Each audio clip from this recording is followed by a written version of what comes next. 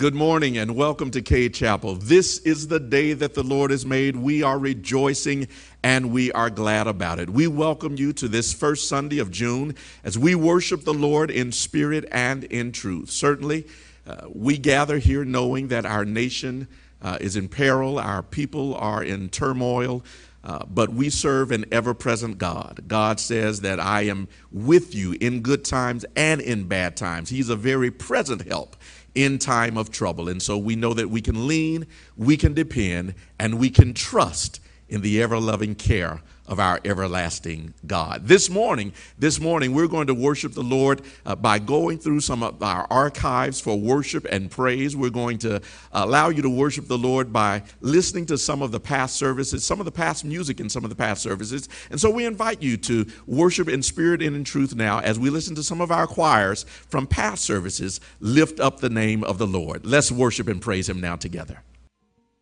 Praise the Lord, praise the Lord, praise the Lord. Don't repeat it, praise the Lord. Don't repeat it, praise the Lord. It's all right. Have you told him thank you this morning? Have you told him thank you this morning? Have you told him thank you this morning? Well, we're going to tell him thank you. And you invited to thank him with us. Come on, put your hands together. How many of you owe God a thank you this morning? I dare you to get up on your feet and tell him thank you. Y'all ready? Thank you.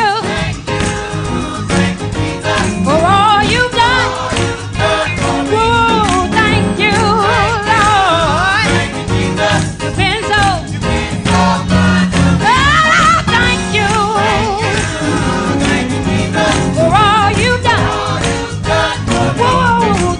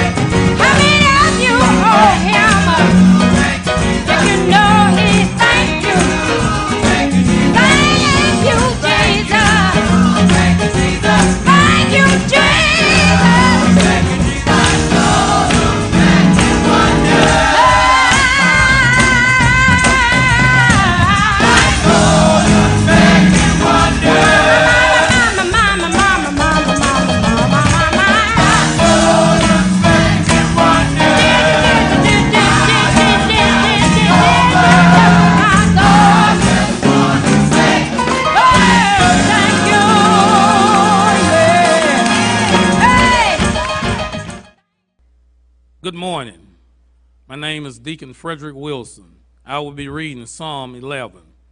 In the Lord put I my trust. How say ye to my soul, flee as a bird to your mountain?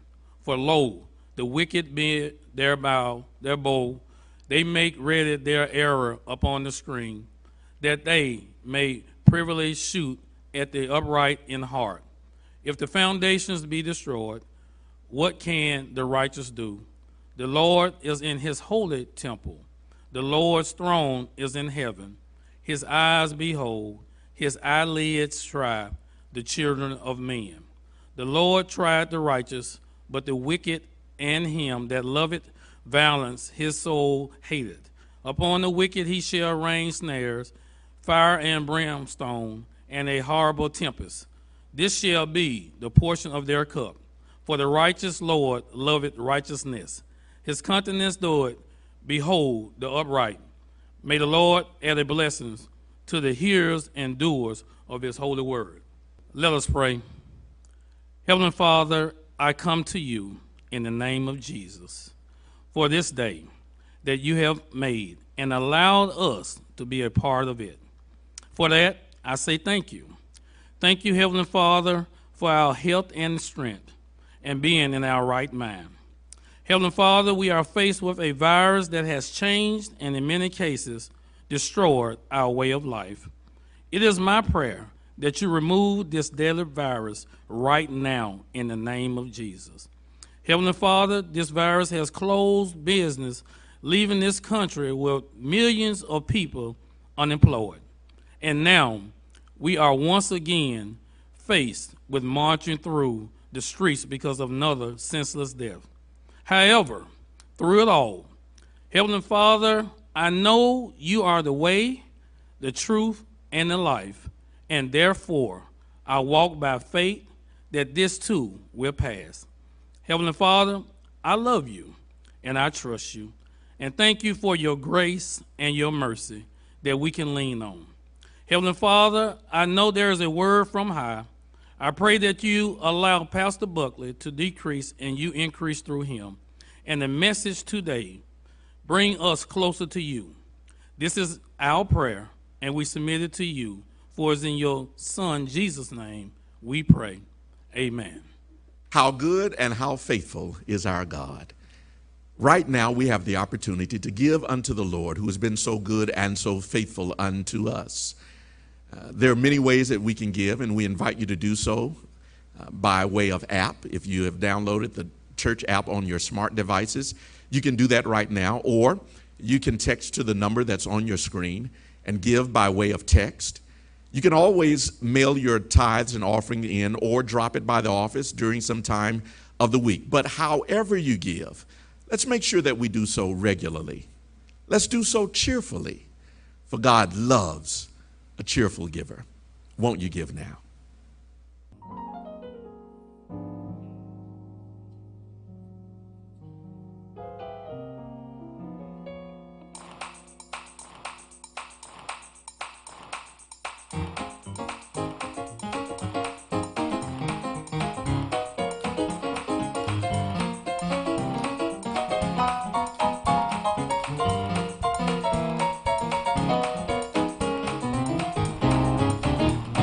The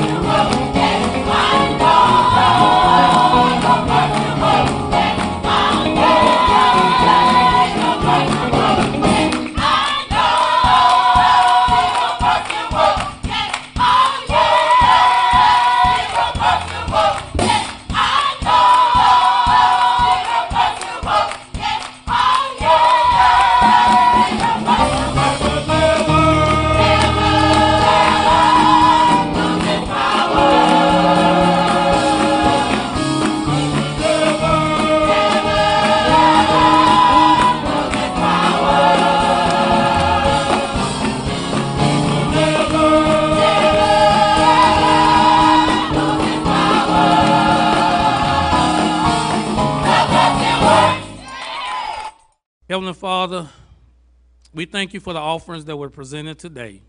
We ask that you receive them and multiply them, that everything that was received be pleasing in your eyesight.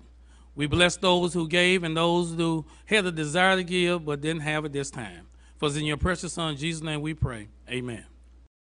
Good morning, Cade Chapel. Be sure to join us every Sunday morning at 8:30 a.m. for Sunday School Online. It's easy to get connected. Just go to the Cade Chapel app and click on the link. You can also check out the Sunday School classes on our Cade Chapel YouTube page. And Children's Church has new information, resources, lessons, songs, and great fun every Thursday. Again, just check out the Cade Chapel app for a quick link to get connected. And VBS 2020 kicks off this Monday at 6 p.m. Join us live as we proclaim that I've got this with Jesus. Here's a quick overview of the VBS class schedule. Preschool classes will be held on Monday at 6:30 p.m., primary and junior classes on Tuesdays at 6 p.m., and teen classes on Tuesdays as well, but at 7 p.m. Adult classes will convene on Wednesdays at 7. For more information about VBS and to get connected to classes, just check out the Cade Chapel app. And our 2020 Vision Youth Weekend kicks off next Saturday. Join us for our annual event. The theme for this weekend is All Plans Are Flawed Without God's 2020 Vision. Youth Weekend activities begin on Saturday, June the 13th from 11 a.m. to 1 p.m. when all Cade youth are asked to drive through the church parking lot and pick up a special gift from the youth department. And on Saturday night, there will be a virtual lock-in for all youth ages 14 and up. This will be held from 10 p.m. to 12 midnight. Youth Weekend will culminate on Sunday, June the 14th at 11 a.m. with our Youth Sunday virtual activities. Even though we're physically distant during this pandemic, this is a great time to make sure that you're plugged in and connected with us here at Cade. Be sure you've downloaded the Cade Chapel app on your mobile and tablet devices. And if you've not done so, text the keyword CADE to 70000. Again, text the keyword CADE to 70,000. This will ensure that you're connected in our text group to receive messages about upcoming events and announcements. And here are a few web pages that would be good for you to bookmark. First, bookmark our Cade Chapel Nucleus page. That's cadechapel.nucleus.church. And be sure to subscribe to our YouTube page. Just go to youtube.com and search for Cade Chapel and then click the subscribe button. And finally, be sure to bookmark our cadechapeljackson.online.church page. Again, that's cadechapeljackson.online.church. This will get you connected to our online classes like Bible study and Sunday school. So take a few minutes to get plugged in and stay connected with us here at Cade. And please be sure to check your bulletins or the bulletin boards for, And please be sure to check our Facebook page and the Cade Chapel app for additional information and upcoming community events. And to share your ministry news with the Cade Chapel family, just send an email to cadechapelannouncements@yahoo.com, or you can go to the Submit Info tab on the Cade Chapel app. But be sure to get your announcements in by noon on Tuesday of each week.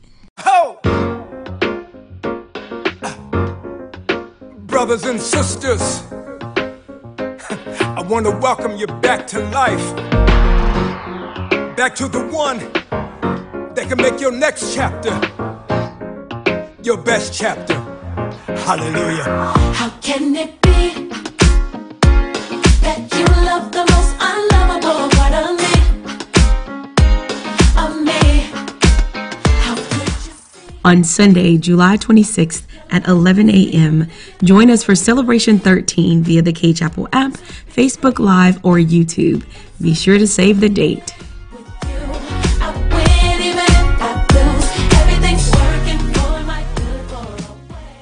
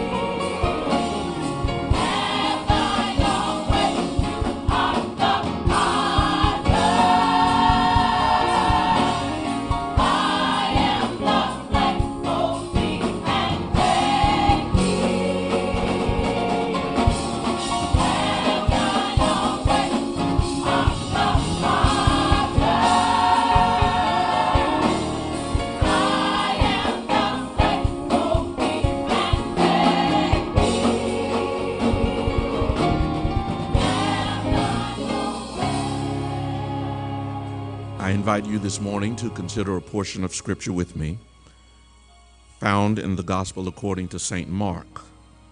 Mark chapter number 7, beginning with verse number 24. There you will find these words recorded. And from thence he arose and went into the borders of Tyre and Sidon, and entered into an house, and would have no man know it, but he could not be hid. For a certain woman whose young daughter had an unclean spirit heard of him, and came and fell at his feet. The woman was a Greek, a Syrophoenician by nation. She besought him that he would cast forth the devil out of her daughter. But Jesus said unto her, Let the children first be filled, for it is not meet to take the children's bread and to cast it unto the dogs. She answered and said unto him, Yes, Lord. Yet the dogs under the table eat of the children's crumb. He said unto her, For this saying, Go thy way. The devil is gone out of thy daughter. And when she was come to her house, she found the devil gone out, and her daughter laid upon the bed. For a few moments this morning, I want to talk about Jesus, faith, and race. Jesus, faith, and race. We have witnessed much over the course of the last 2 weeks. We saw an unarmed black man murdered by a police officer who had the audacity to cavalierly pose for the camera while snatching away his life. We saw protests and riots erupt in cities across America, some peaceful and others fueled with the high-octane frustration of being sick and tired.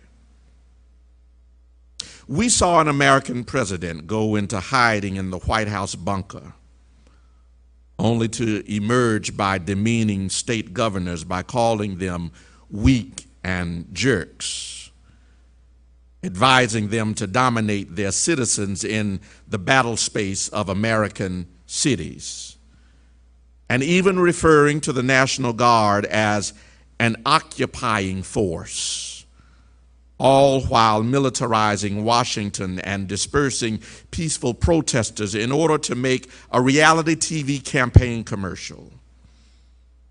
We even heard this president address the nation while in a period of social unrest by promising to protect Second Amendment rights. We've seen American journalists arrested on live television. We saw Australian journalists attacked by military police. And in the midst of it all, we are watching a world pandemic wreak havoc across America, but disproportionately impacting communities of color due to ongoing health disparities created by structural and systemic racism. Our nation seems to be coming apart at the seams, encouraged by the intentional actions of a few who are actually pulling at the thread. It is unfortunate that 117 years after writing it, W.E.B. Du Bois's critique of America's problem being that of the color line is still very much our present day reality. Although this is probably the most quoted words of Du Bois's writings, it is worth mentioning that this scholar actually evolved in his thinking on this matter. After visiting Poland 3 times and seeing the disparities and discrimination that existed in that country between people for whom color was not an immediate issue, Du Bois would later write in an essay entitled "The Negro and the Warsaw Ghetto" these words, quote, "The result of these 3 visits, and particularly of my view of the Warsaw Ghetto, was not so much clearer understanding of the Jewish problem in the world as it was a real and complete understanding of the Negro problem. In the first place, The problem of slavery, emancipation, and caste in the United States was no longer, in my mind, a separate and unique thing as I had so conceived long ago. It was not even solely a matter of color and physical and racial characteristics, which was particularly a hard thing for me to learn, since for a lifetime the color line had been a real and efficient cause of misery. He continues, quote, "No, the race problem in which I was interested cut across lines of color and physique and belief and status and was a matter of cultural patterns, perverted teaching, and human hate and prejudice, which reached all sorts of people and caused endless evil to all men," end of quote. Now, these quotations demonstrate an expansion of thought by an exposure to the human condition and recognizing that it's not just America, but it's humanity that is flawed. We have inside of us something that otherizes one another, putting people not just into colors, but into classes and categories and kinds that cause us to separate from one another. And this problem was not unique to the 19th, 20th, and 21st century American culture. In fact, this text that I read to you this morning illustrates the presence of this problem in first century Palestine. Jesus is made to grapple with the same problem of race. And what makes this a disturbing text and a problematic episode is how Jesus responds. For in this passage, Mark presents us with a Jesus that looks unlike anything we've come to know and believe about him. We know and believe Jesus to be loving. We know and believe him to be fair. We know and believe him to be good and just and one who treats all people with dignity. But in this text, we are confronted with a different picture of Jesus. Here, rather than being loving, we hear him seemingly lashing out.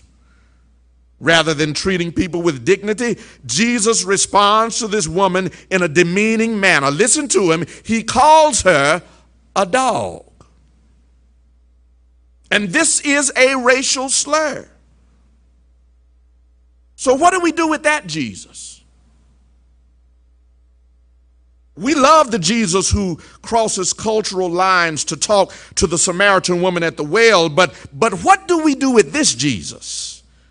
We admire the Jesus who loves the lepers and has dealings with the demoniac and ministers to the marginalized. But what do we do with this Jesus who hurls harsh racist language to this woman, this mother who is coming seeking for her daughter to be healed? He called her and her people dogs. And to be sure, there's nothing cute about that language. There's nothing indifferent about it. It was a direct insult to her and her people. For Mark gives great detail concerning this woman's ethnicity. Mark takes great trouble to say she was a Greek and she was Syrophoenician. And that detail is given so as to put into context Jesus' response. So speaking of context, let's see what's happening here. Jesus has left Galilee and traveled to the very coast of the Mediterranean. The city of Tyre is a seaport, and seaports are famously known as multicultural centers or areas. Any Jew traveling there might expect to have contact then with non-Jews. From the Bible, it's clear that Jews drew clear lines between themselves and non-Jews. And when lines are drawn and enforced, it becomes increasingly easy to discount and dehumanize people on the other side. But let's stay with the story. A person from the other side, a Gentile, a Syrophoenician, a woman, approaches Jesus based on his reputation for being a healer.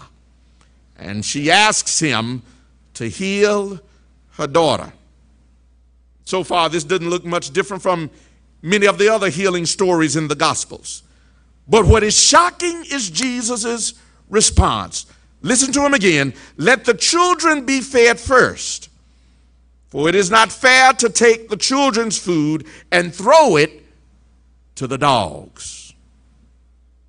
When he speaks of children, he is clearly referring to his own people, the Jews. He is upholding the color line. And as for the woman, she is identified with then the dogs. And Jesus' language dehumanizes her. It demoralizes her. It is demeaning to her. This woman had done nothing to Jesus but ask for him to help her. And he responds with this language. What's up with that? What do we do with that Jesus? Well, commentators have taken two main routes to explain Jesus' response. Some say that Jesus, being God, knew what he was doing, knew what he was rather going to do, but spoke this way to draw attention to his words and teach his disciples a lesson. The second route taken says that Jesus, being human, actually evolves in his thinking during the course of his exchange with this woman. I want to suggest to you that the answer to this question lies somewhere in between both of those.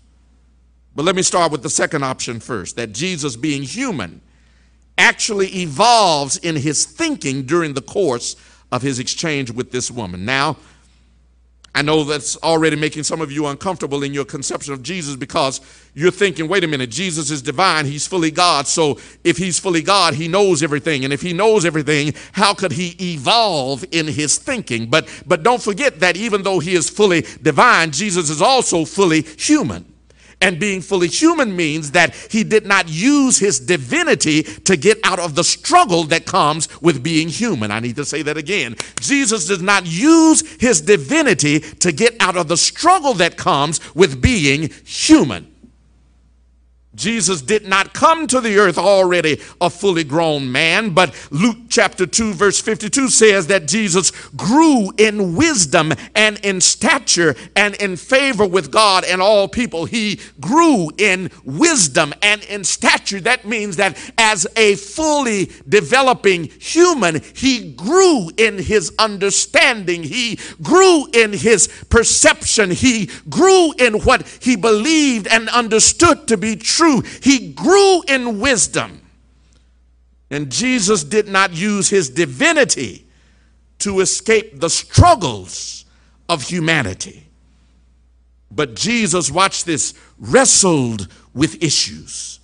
He grappled with positions, and he developed and evolved in his thinking and his understanding of himself and his purpose. The writer of Hebrews puts it like this in Hebrews 5 and 8, though he were a son, yet learned he obedience by the things which he suffered. Listen to that. Jesus, God incarnate, learned. Don't miss that. He learned. Being fully God, he's still being fully human, learned. And that's the reality of his humanity juxtaposed with his divinity. He learned, and his divinity did not keep him from having to learn by grappling with life's issues and dealing with life's struggles and coming to the right conclusion about those issues. And race was one of those issues. He dealt with temptations, he dealt with struggles, he dealt with issues, the same issues with which we deal. And the writer of Hebrews says that he dealt with all of them. He was tempted as were we, yet without sin. Watch this, which means that as he grappled with them, he came to the right conclusions. Don't miss that, y'all. He grappled with it. He wrestled with it. The things that he saw that were wrong in his culture, with his people, with his perspective, he grappled with it, but he came to the right conclusions, yet without sin. Listen, the reason we seem not to be making much progress in this country when it comes to race relations is because people simply are not willing to wrestle with it. to struggle with it, to grapple. We're willing to fight each other. And we're willing to prove our own points, and we're willing to take a stand for our own position. But if we're ever going to find a national consciousness that honors the humanity of all people and that supports the human flourishing of all kinds, then hear me, white evangelicals, I'm talking to you now. White evangelicals must in earnest struggle with what they have been unwilling to struggle with and grapple with the historical perceptions and structural policies that have helped to shape a country that favors one over the other. And I single out my white evangelical brothers and sisters here because that is your work to do. Racism was created by those who have power, and it can only be eliminated by those who decide that it's time to give the power up. If we're going to get this race issue right, if we're going to live out the gospel of Jesus as brothers and sisters, then the work of mind alteration and heart transformation has to happen on this issue with those white Christians who love Jesus. Why? Because that's what Jesus himself did. He wrestled with it. He grappled with it. He dealt with it until he landed in the right space. What he did here with this Greek woman, Syrophoenician by nation, would become a keystone to the rest of his ministry in how to deal with those who are different. And there are 3 points to see here about how Jesus dealt with race, or as Du Bois would call it, the color line, and how we must meet it and deal with it today. First, he dealt with race through the ministry of liberation. The ministry of liberation. What you must know is that racism, hear me now, racism is demoralizing and dehumanizing both for the oppressed and for the oppressor. And be clear, a lot of what's happening in America right now is absolutely demoralizing and dehumanizing. It is demoralizing when you hear a white woman intentionally weaponize her tears in order to check a black man for challenging her to leash her dog. That's demoralizing. It's demoralizing when in Mississippi you can campaign for one Mississippi, but at the same time sign an executive order to celebrate Confederate Heritage Month and support the current state flag that is the only flag left in the Union with Confederate symbolism. It's demoralizing, but it's also dehumanizing. When you say that you're concerned about my health, but in the same breath, you will not expand Medicaid for 138,000 uninsured people in Mississippi. It's demoralizing, it's dehumanizing, and Christian people of good conscience must be willing to look beyond what fits the frame of our politics and consider what is morally and ethically right. Because at some point, your politics and your faith are going to confront each other.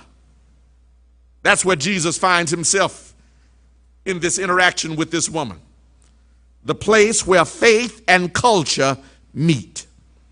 And in that space, Jesus has to make a decision, either to hold to his cultural bias or to remain consistent with the ministry of liberation. What do you mean consistent with the ministry of liberation? Remember the Gospel of Luke chapter 4, verse 18 says that he went into the temple one day and he took the scroll and read from the book of Isaiah 61, where it says, "The Spirit of the Lord is upon me because he hath anointed me to preach the gospel to the poor. He hath sent me to heal the brokenhearted, to preach deliverance to the captives and recovering of the sight to the blind, to set at liberty them that are bruised, to preach the acceptable year of the Lord." Verse 20 says, "And he closed the book and gave it again to the minister and sat down. And the eyes of all of them were upon him in the synagogue, were fastened upon him. And he began to say unto them, This day is this scripture fulfilled in your ears."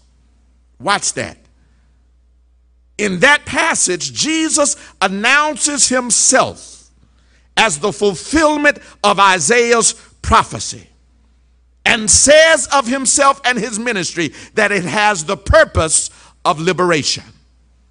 And so then, to deny this woman the dignity she deserved because of her difference would then discredit his ministry of liberation. Faith and race have met. And there in that space, the wrestling match begins. And Jesus says, I've got to remain true to who I've declared myself and who I understand myself to be. The Spirit of the Lord is upon me, he says. And if the Spirit of the Lord is upon me, I cannot keep looking at people and call them dogs. If the Spirit of the Lord is upon me, I cannot hold on to my cultural biases. If the Spirit of the Lord is upon me, I cannot let race outrule and overrule that which I know to be true. If the Spirit of the Lord is upon me, he would not allow the lines that had been drawn by culture to determine his ministry, his interactions, or his exchanges. But then secondly, Jesus deals with the issue of race or the color line with the ministry of transformation. The ministry of transformation. Throughout his ministry, I love the fact that Jesus tells his disciples, listen guys, do as you have seen me do. Serve as you have seen me serve. Love as you have seen me love. He tells parables and he concludes them by saying, go and do ye likewise. In other words, what you've seen me do, what you've heard me say, he says, I want you to go and emulate me. Interestingly, Jesus did not have these transformational meetings in private, but he did it in the presence of his disciples where they could hear him, see him, interact with him, exchange with him, watch this, and even hold him accountable. Jesus, I heard you preaching about this. Let me see how you're going to handle this. I heard you say we ought to do this for our loved ones and our enemies. Let me see how you're going to handle this Roman soldier. It is, if you're going to preach it, let me see you do it. And Jesus says, I'm going to preach it and do it. Now, as you've seen me do, you do likewise. In other words, Jesus preaches and teaches the ministry of transformation. I believe he does that so that we will hear, see, and be confronted with our own unconverted hearts and minds and their own and our own unchanged attitudes and see the need for transformation. Matthew's gospel tells us that the disciples tried to have Jesus send this woman away. They said, Jesus, you shouldn't be talking to her. Send her away. Don't bother yourself with this issue. You know she's Greek, she's Syrophoenician, we're Jews. We shouldn't even be in the same space. Jesus, send her away. But Jesus did not do so. He allowed the exchange, watch this. He allowed the exchange and the engagement to take place, watch this, in the presence of his disciples. And he does this because he knows that in order for a new dynamic to take place between people who are different, that they have to be brought to the pool to be dipped in the waters of transformation. He says, I'm going to let this play out. I'm going to let you see me grapple with the issue of race. I'm going to let you see me land in the right space, and then I'm going to demand the same of you. Where your thoughts are transformed. Your ideologies are transformed. Your belief systems are transformed. Your prejudices are transformed. Your preconceived ideas are transformed. Your notions of superiority are transformed. Your concepts of dominance are transformed. The disciples of Christ had to rethink their positions, and we who call ourselves disciples of Christ must be willing to do the same. A lot of times, we just rather let the issues go away. We'd rather rush by them. and do the simple platitudes of transformation. Meet and have a multicultural prayer meeting. Looks like we're doing something. Y'all not talking to me. But Jesus says, no, if things are going to change, we have to have some honest spaces where the transformation takes place. Watch this, and people witness it. Where people see it, where you see my actions change, and you see my language change, and you see the way I deal and we relate with people change, and then I hold you accountable to do the same. In other words, if you're going to hang with me, you can't act the way you used to act. If we're going to be in the same circles, we can't talk the way we used to talk. And when we're in the presence of black folk, we talk one way, but when we're in the presence of others, we talk another way. No, if we're going to be boys, we're going to be boys all the time, and we're going to act the same way and we're going to do right. It's the ministry of transformation.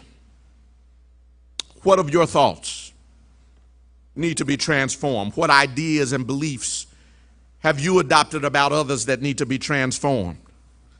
What positions have you taken regarding people that need to be transformed? What conclusions have you reached regarding people groups that need to be transformed? If we will live in a nation where we will not be judged by the color of our skin, but by the content of our character, what must be transformed in your heart?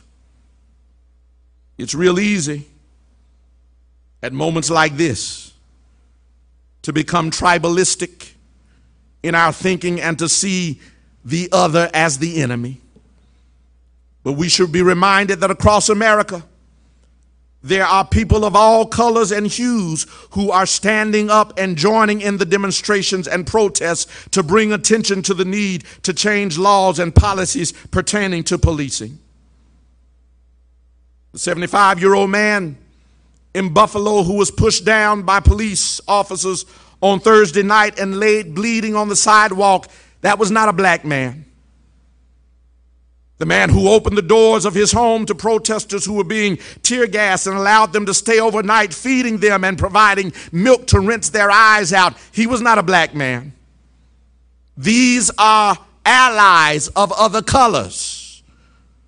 They don't share our skin, but they share our cause for humanity.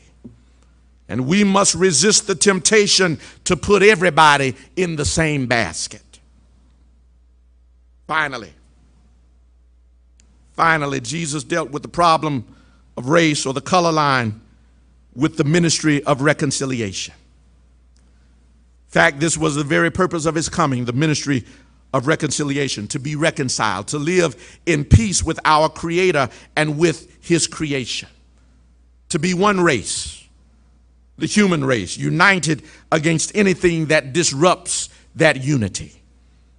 The Apostle Paul talks about the ministry of reconciliation in these words. In 2 Corinthians 5:18, it says, "And all things are of God, who hath reconciled us to himself by Jesus Christ, and hath given to us the ministry of reconciliation, to wit, that God was in Christ reconciling the world unto himself, not imputing their trespasses unto them, and hath committed unto us the word of reconciliation. God sent Jesus to reconcile the world first unto himself." All that's saying is this: that God loves humanity so much that he gave his only son to bring us back into proper relationship, watch this, with the Father and with each other. That's what Jesus' prayer was about in John 17 when he says, "Neither pray I for these alone, but for them also which shall believe on me through their word." He says, that they all may be one. Watch this, that they all may be one. Listen again, that they all may be one. As thou, Father, art in me and I in thee, that they also may be one in us, that the world may believe that thou hast sent me. I love that. In other words, Jesus says the only way the world's going to believe that I am who I say I am is when folk who are not of the same kind can be reconciled unto each other. That's the real testimony of our faith, when we can drop all that has separated us, when we can push past all that we have used to keep us separate and distant and apart from each other.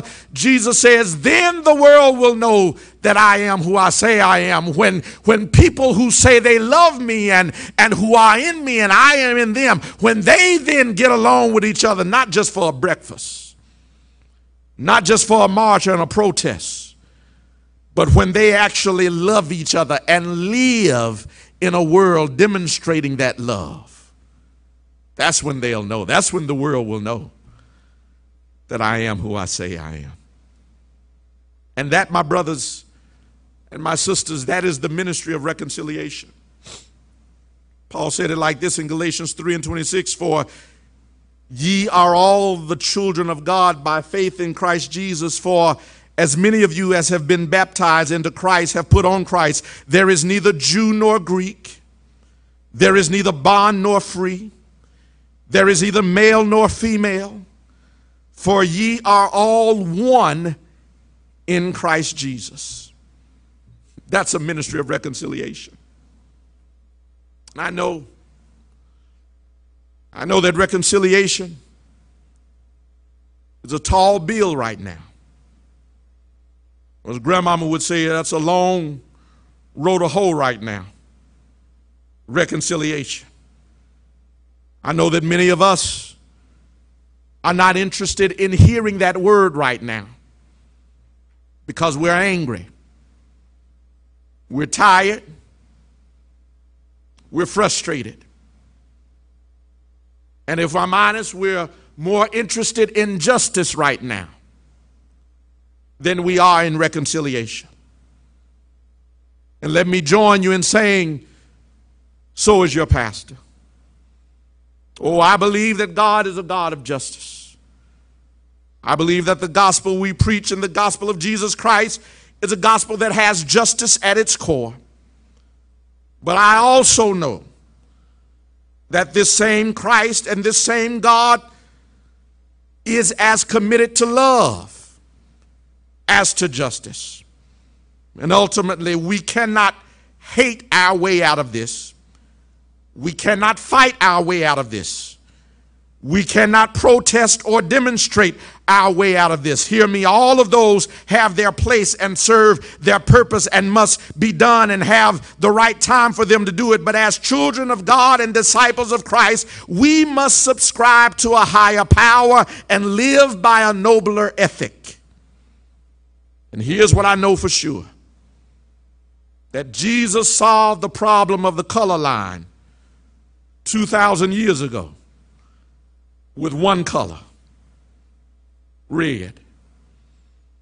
It was red blood applied to my sin-stained soul that redeemed me. It saved me, the red blood of Christ that washed me, the red blood of Jesus that cleansed me, the red blood of the Lord that made me whole. I know the world will continue to have perplexing problems, complex issues. Cultures will clash. Politics will push up against party lines. But hear me and hear me well. Jesus is still the answer for the world today. Above him, there's no other. Jesus is the way. And if we would but follow his way, we would see that race, we would see that gender, we would see that all of the lines that we have created to separate us, if we would follow his way, we would see the political lines that relegate us, the cultural lines that isolate us, the socioeconomic lines that segregate us, the educational lines that denigrate us. All of these lines we would be able to overcome. For Jesus breaks the cultural cycle of his day not by coming out of heaven as God. Although Jesus is fully God, he breaks the cycle as a human and as a sign to all of us humans, saying to us, we can do it too. Somebody has to break the cycle. Somebody has to decide we're going to do this differently. Jesus broke the cycle. He overcame it. And he told his disciples, you do the same. And the promise is this, that we who are his, greater works will we also do. We have been given the power. Watch this. Jesus broke it in his day for his disciples to overcome. We have that same power within us to do that and greater works. Greater works. Greater works. Greater works are possible for those who believe. Greater works await those who commit themselves and present themselves as living sacrifices. That means that I will work on being that change. I will force myself to have the conversations I don't want to have. I'll push myself to open my heart again when I feel like letting it stay closed.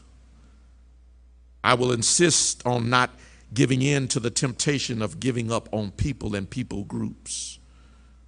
But I will use my faith to overcome the problem of race in America.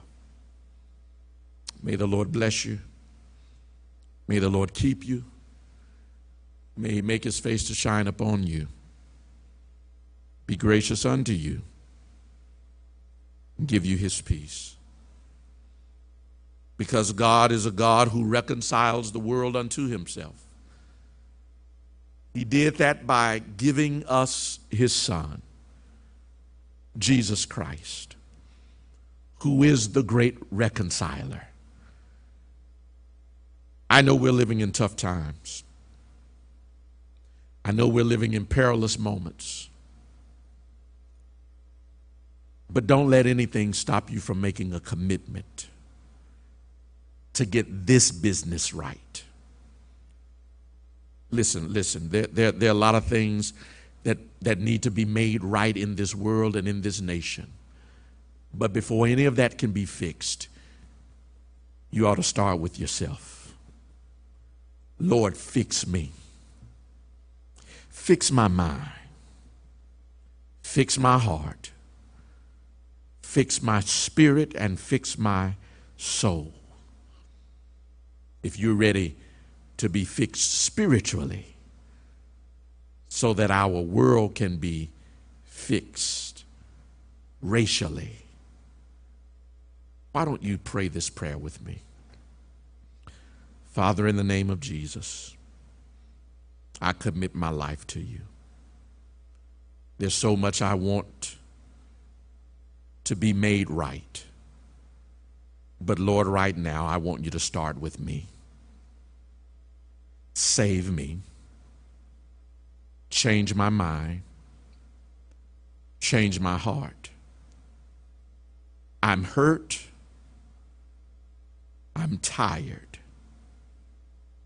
I'm weak and I'm worn from the frustrations of life and race and culture in America. But Lord, if I'm going to make it, I know you've got to fix me. So God, I give you my heart. Do with it what only you can. I believe that Jesus is the Son of God. I believe he died on a cross for my sins. And I believe he rose again from the dead. And right now, I accept Jesus as Lord of my life. In Jesus' name, amen. Now listen, if you prayed that prayer, I want to welcome you to the place and the space of salvation. The wonderful news is this. That in a world where so many things that we have been given are taken away from us, salvation is a gift. It's once it's been given, nothing and no one can ever snatch it back. So welcome to your new reality of faith in Christ Jesus. I want you to do one more thing. Go ahead and call the number that's on your screen right now. It's going to be someone there who's going to pick up that phone and be ready to speak with you about taking the next steps in your faith journey so that you will live out your faith with power and victory. Go ahead and call that number. We would love for you to join us and connect with us right here at Cade Chapel. And let us be your brothers and your sisters as we walk together in faith. God bless you and God keep you. Amen. God bless you and God keep you. Listen, as we prepare to take our leave, simply want to remind you of a few things. We do want you to join us each and every Sunday morning for our Sunday school online. Our teachers from preschool through the adults are preparing wonderful lessons each and every Sunday morning. You can catch those lessons and be a part of it. So make sure that you join in with us starting at 8:30 a.m. and going in 30-minute cycles thereafter. Check on the Cade Chapel app for the time of your class and join us each Sunday morning for Sunday school. Also, parents, be reminded that we're continuing with our children's church online as well. Each and every Thursday, the app is updated with new activities and new resources for parents and for children. New videos and songs and lessons are there as well. So make sure that you're continuing, particularly over the summer, that you continue to keep your children and your young people engaged in the Word of God by checking with our children's church. Also, beginning this week we'll begin Vacation Bible School starting on Monday. Monday, starting at 6 p.m., begins our Vacation Bible School for preschoolers. On Tuesday, we have Vacation Bible School for our youth, and then on Wednesday, we'll have Vacation Bible School for our adults. I believe you can still register online, so do that by going on the Cade Chapel app as well, or on the Nucleus page, Cade Chapel Nucleus, and you will be able to register online as well. God bless you and God keep you is our prayer. Amen.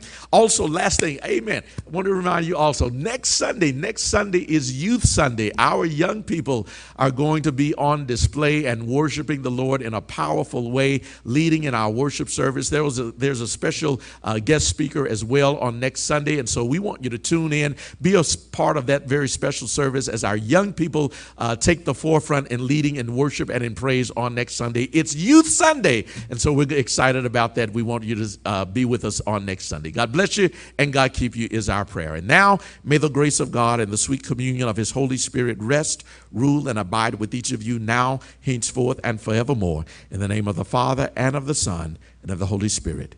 Amen and amen. God bless you. Go in peace.